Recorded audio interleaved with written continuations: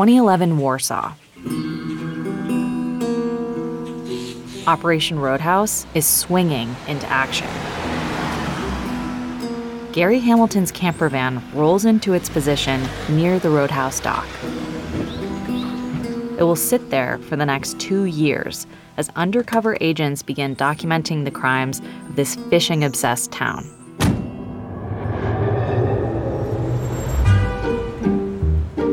At that very moment, I'm living in New York City. I'm trying to make it as a writer, and to make ends meet, I buy and sell luxury foods, like truffles and caviar. Much like a drug dealer, the job involves pushing weight. The heavier the product, the higher the profit. I wake up at the crack of dawn and get into a refrigerated truck to drive to one of the cargo hangars at JFK Airport. I clutch my customs paperwork as I walk inside the office attached to one of the hangars. I'm here to pick up a shipment of truffles that arrived by air freight overnight, having been foraged in Italy just a few days ago. Sitting in a dingy, fluorescent-lit room, I nervously snack on vending machine chips while the clerk checks my shipment. Each shipment of truffles can be worth up to $100,000.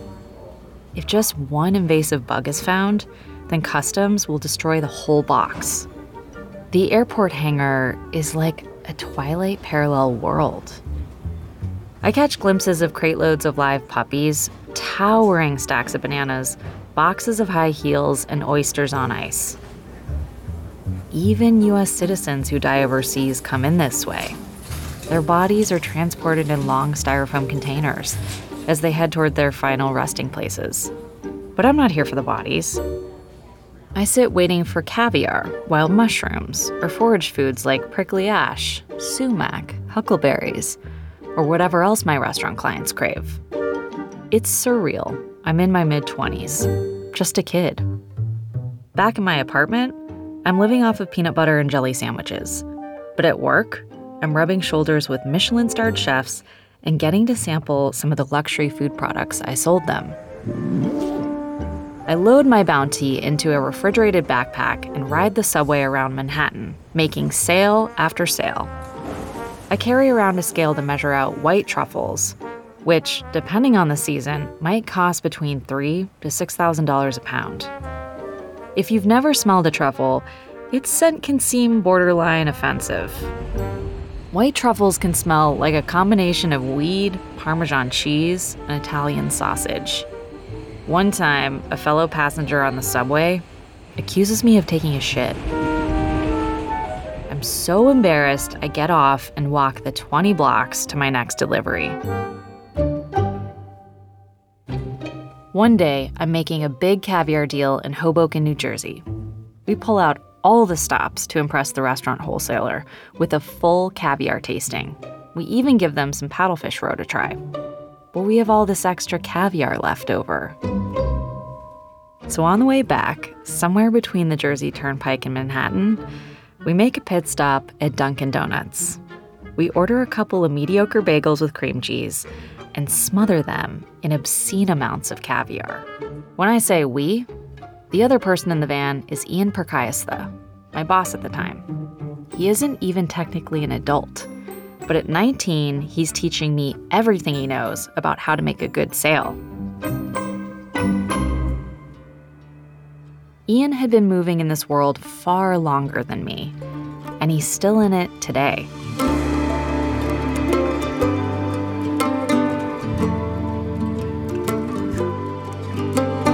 I'm Helen Hollyman. From Imperative Entertainment and Vespucci, this is the Paddlefish Caviar Heist, Episode 6, Bait and Switch.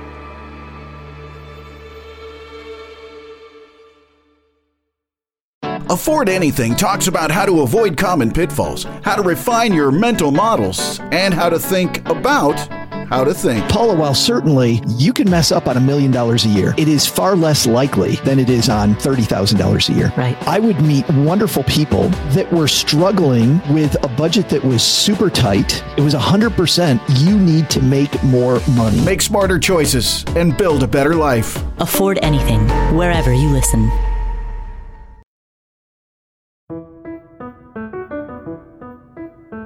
My name is Ian Perkayastha, and I'm the founder and owner of Regalis Foods, a specialty foods company that imports specialty foods from around the world. And I distribute to high-end restaurants across the country. I've been in the industry for the last 15 years. Ian is a big fish in the New York City specialty food world, the go-to source for truffles, caviar, and other luxury foods. His career began after he moved from Texas to Arkansas as a teen. I'd arrived from Houston in Arkansas, I guess it was 2006, and it was just totally culture shocking. Ian's new home in Fayetteville, Arkansas, not too far from the Ozarks, is a complete culture shock after Houston. I mean, the Ozarks are deeply conservative. Almost everyone wears camouflage. It's beautiful and scenic, but definitely very conservative. As a young person plucked from their old life, Ian feels lost. He needs a way to make new friends. So he does what any self-respecting high schooler with an entrepreneurial side would do. Starts up a fancy food club. The food club was really just born out of my love of interesting, rare foods that weren't super accessible in Arkansas. To cover the cost of ingredients, everyone would chip in $5 or $10. And so as these parties grew and grew, it gave me an opportunity to try new foods that would have otherwise been prohibitively expensive. It grew from about 15 kids to about 75 kids by the time I graduated high school. At one party, they have a paddlefish cookout. But there's a catch. Ian has to snag the paddlefish himself. Not something he'd ever done before. One of my best friends was an avid fisherman and would often catch paddlefish, or snag them rather. And essentially you're just putting a massive hook on your reel and wading into the water and casting in random directions and reeling in and hoping that that massive hook snags a fish. It's pretty archaic, but we ended up catching a paddlefish that was probably around 70, 80 pounds. A 70-pound paddlefish is about 4 to 6 feet long. Perhaps not the biggest catch compared to the 150-pounders, but these beasts are strong and can put up a fight. It takes an incredible effort to land. It was definitely pretty bizarre to be kind of wading in a shallow, somewhat stagnant river, only to find like a shark-like massive fish come out of the water. I mean, it was a pretty wild experience. I had never seen a fish that size before up close, and also kind of depressing that we had caught this massive monster. I find it pretty heartbreaking to picture that fish fighting for its life for hours.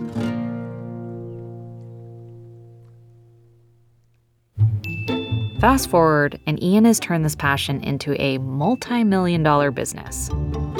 He clearly has a natural gift for talking people into trying new food. So I'm interested to hear how he explains the different grades of caviar.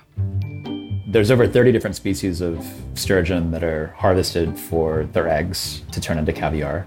I guess the most prominent species was the beluga sturgeon, which was the largest of all the species, which unfortunately, due to severe overfishing in the Caspian, was deemed unsustainable, and imports were cut off in 2005 in the US.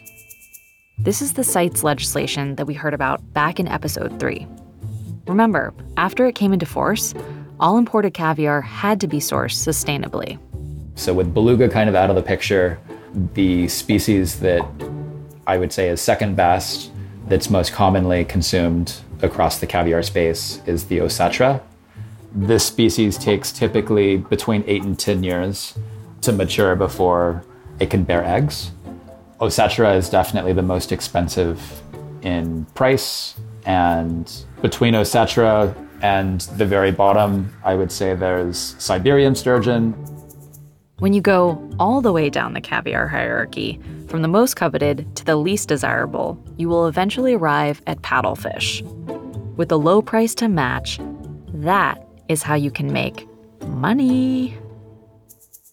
paddlefish, hackleback, bowfin. I would say those species are definitely kind of on the low end in terms of price, flavor profile, just in terms of where they stack up in recognition in the caviar space. Fraud has always been an issue in the luxury food game. So when I tell Ian about Operation Roadhouse, he doesn't seem surprised. There's just a lot of shisty mislabeling that can occur and misinformation that's spread with all of these products.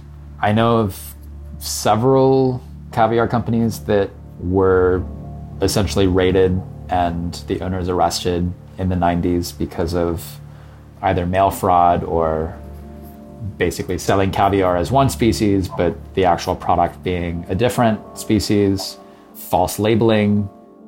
It's not just about deceiving caviar connoisseurs. These are serious financial crimes.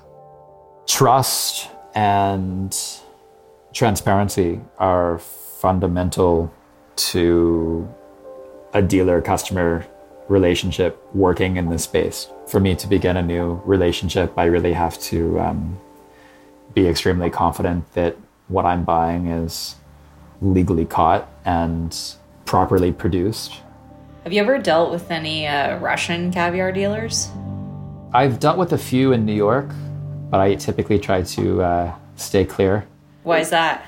It's not like I have anything against the Russian caviar dealers, but I've got to be paying attention, if that makes sense, with every interaction to ensure that everything is on the up and up.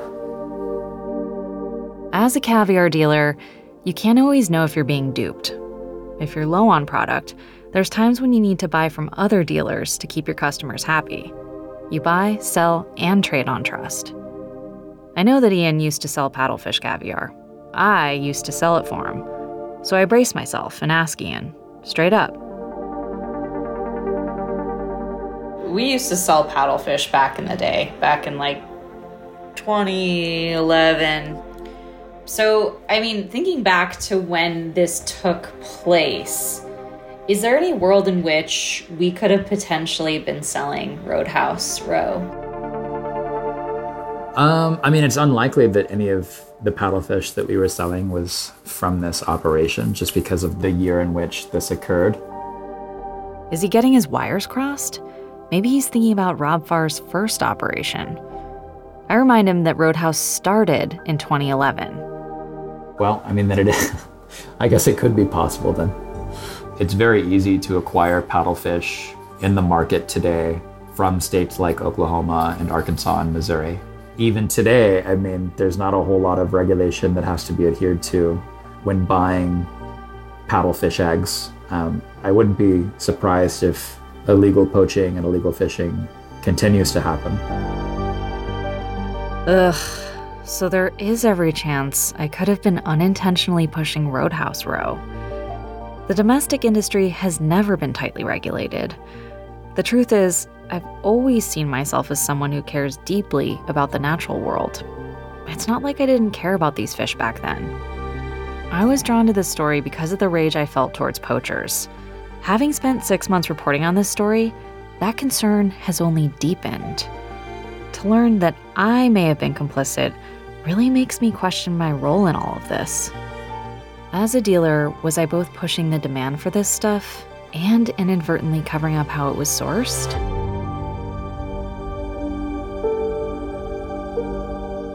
Somewhere along the way, it feels like I've gotten derailed, too caught up in my own story. But in chatting with Ian, I realize these are two sides of the same coin. The only way I might have been selling Warsaw Roe is if the Roadhouse poachers were selling to the black market and smuggling to New York. To find out if I was guilty, I needed to work out once and for all if the Roadhouse poachers really were mafia. In the last episode, we heard that Operation Roadhouse target Peter Babenko wouldn't speak to us. But his lawyer did agree to go on the record. I'm Neil Saltzman, located currently in the Hamptons area in New York State. right by the beach. Unfortunately, it's a rainy day. Neil works in litigation and family law, so I'm curious to know how this New York City lawyer ended up defending a man accused of wildlife crime. Where I work primarily is Manhattan, and there's not a lot of wildlife poaching going on there. I wouldn't be the most obvious address for this. I found it interesting. I found the entire topic interesting. When I discovered that his arrest had been the fruit of a 2-year-long undercover operation operated by the government on the shores in Missouri, it became even more interesting. Neil sympathizes with Babenko. He's a hardworking person. He's a family person. I know he has at least one child. He's married. His wife, I believe, was at the time a nurse. I think he was an honest person and a person who believed in fulfilling his responsibilities to his family. He really believed in his own innocence. He was not willing to make a deal just to be done with it. How exactly does Babenko end up buying paddlefish in rural Missouri? At the time, he was operating these sort of ethnic food markets. So he traveled around the northeastern part of the United States to different communities doing this. And that's how he made a living. And he has a store, or had a store in New Jersey. And he had been there for the purpose of doing that. He knew people in the community as a result. He was contacted by Bogdan Nahapetyan with a proposal to buy Paddlefish Row. Bogdan Nahapetyan is the guy police accuse of purchasing paddlefish on behalf of Peter Babenko. After Nahapetyan is arrested, he flips. He enters into a plea agreement with prosecutors. It means he can avoid more serious offenses, but in return, he must testify against Babenko. He was adversarial because he was a cooperating witness with the government. And I think that he sought to absolve himself of certain responsibility and attribute certain knowledge to Mr. Babenko that perhaps he had and Mr. Babenko did not. And he decided to, I guess, kind of wheel and deal and make a deal using Babenko, and he would be the middleman, essentially putting this deal together.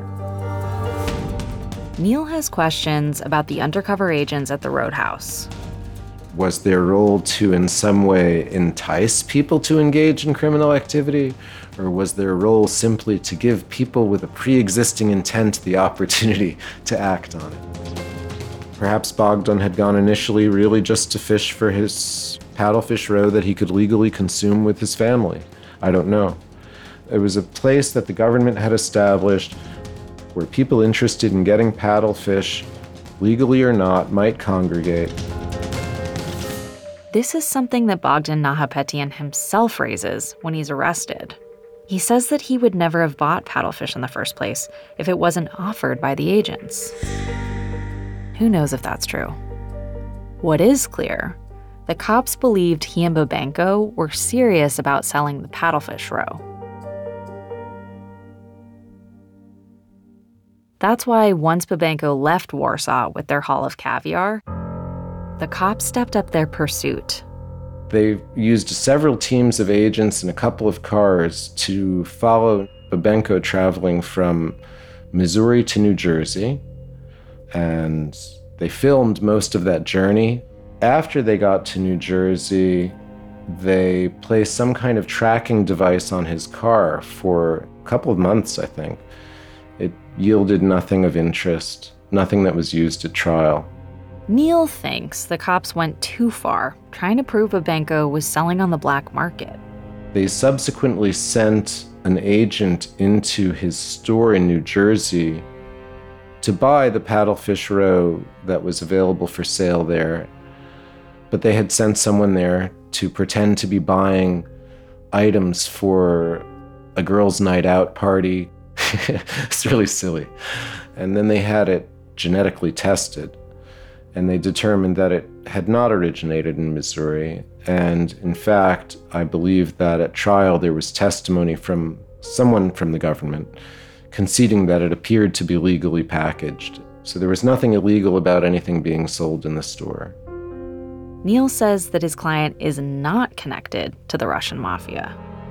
At least as far as all of the evidence and whatever I saw was concerned, was a person who was unfortunately uninformed about the details of Missouri paddlefish regulation and was operating at the level of, a small businessman. And the fate of the roe remains unknown. So I really think there was nothing nefarious in what he was doing, and nothing ill-intentioned. I mean, it wasn't even a commercially very significant quantity. I think, if I recall, it was about 80 pounds of roe, which is, maybe 2 bar mitzvahs. But there were over 100 others charged during Roadhouse. Does Neil think there could have been a broader conspiracy? I didn't see evidence of any kind of large-scale operation. I don't know if such an operation is even feasible, just in light of the nature of the product. I didn't see any evidence of this being anything more than basically personal consumption. And though the government seemed to get a lot of applause for it, I think my guy, Peter, might be the only one who went all the way through trial on this out of everybody. For Neil, the whole undercover sting was overkill. It just seemed way too much. And, there are a lot of other crimes that I read about people committing brazenly that seem to go unattended to. Anyway, that's my personal feeling about it. And that raises questions. It appeared to me just that there's some sort of agenda driving this prosecution that was not simply for the purpose of protecting paddlefish. And what would those potentially be from your perspective? I know that a lot of the people who were charged with this were of Slavic extraction. They had foreign-sounding names, so there may have been a sort of xenophobic part of it. And that xenophobia may have been influenced by media. We were in Jefferson City, Missouri. It was a jury of local people. It's a remote place. I don't know how often people from Jefferson City travel to New York and New Jersey, but probably not that often.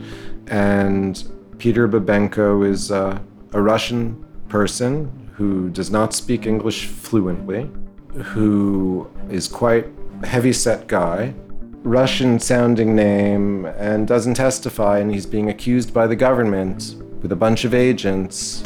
It's easy to reach the wrong conclusion, I think. It's still a trial. It was still a case where the easiest conclusion for someone who wants to go home to reach is guilty.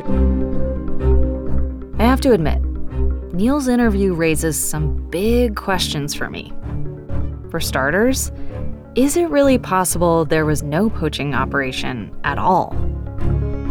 I mean, could the government really have spent all this time and money on this incredibly intricate sting over several years just to bust a bunch of hapless characters looking to enjoy a bit of extra caviar with their families? It seems hard to believe. Remember the sheer volume of paddlefish that these guys were taking. Was there really no black market for this stuff?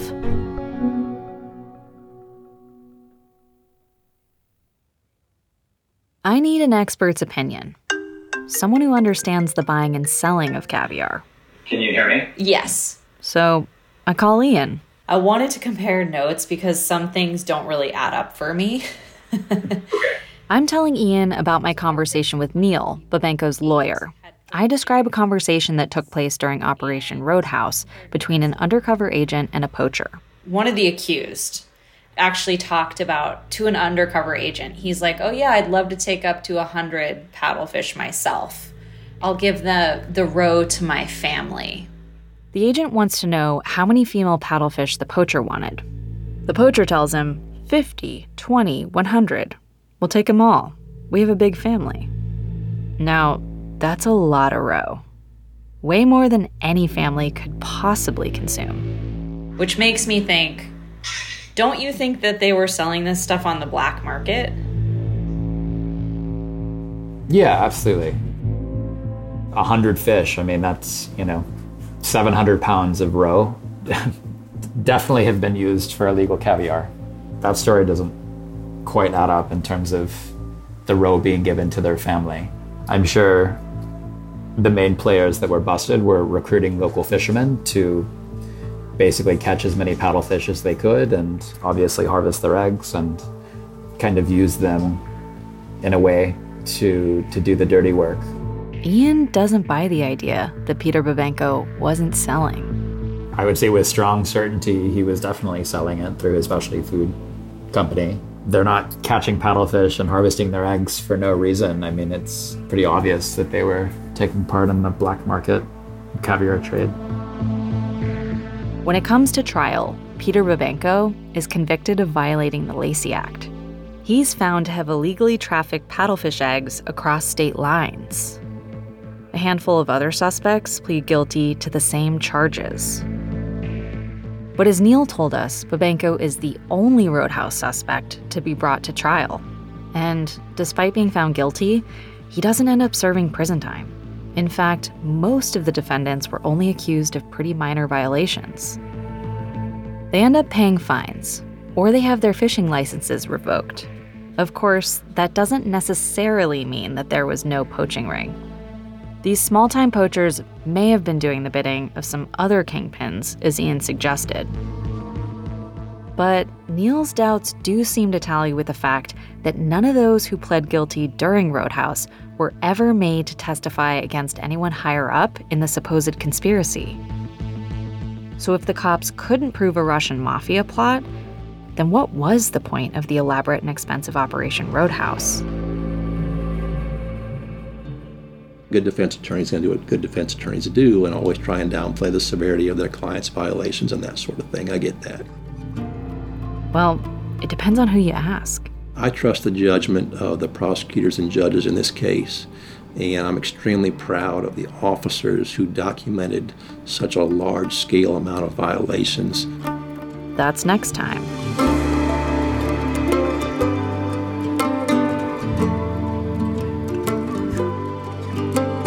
The Paddlefish Caviar Heist is a production of Imperative Entertainment and Vespucci, and is written and hosted by me, Helen Hollyman. For Imperative Entertainment, the executive producer is Jason Hoke. For Vespucci, the executive producers are Daniel Turkin and Johnny Galvin. David Gavi Herbert is executive producer. Based on original reporting by David Gavi Herbert, the series producer is Aaron Keller. The story editor is Matt Willis. Thomas Curry is the managing producer. Audio recording by Austin Sizzler at Eastside Studios. Audio mix and sound design by Matt Peedy.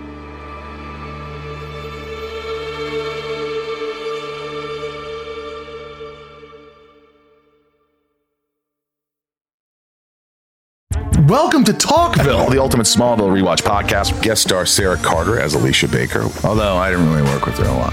But Tom did, and they had some real big smoochy scenes. Yeah. Can we talk about that? Could there be any more sex? What was a 3-page makeout scene that just kept going? Good Lord, we get it. They have chemistry. Jump in now or catch up on any of the past seasons of Talkville on YouTube or wherever you listen.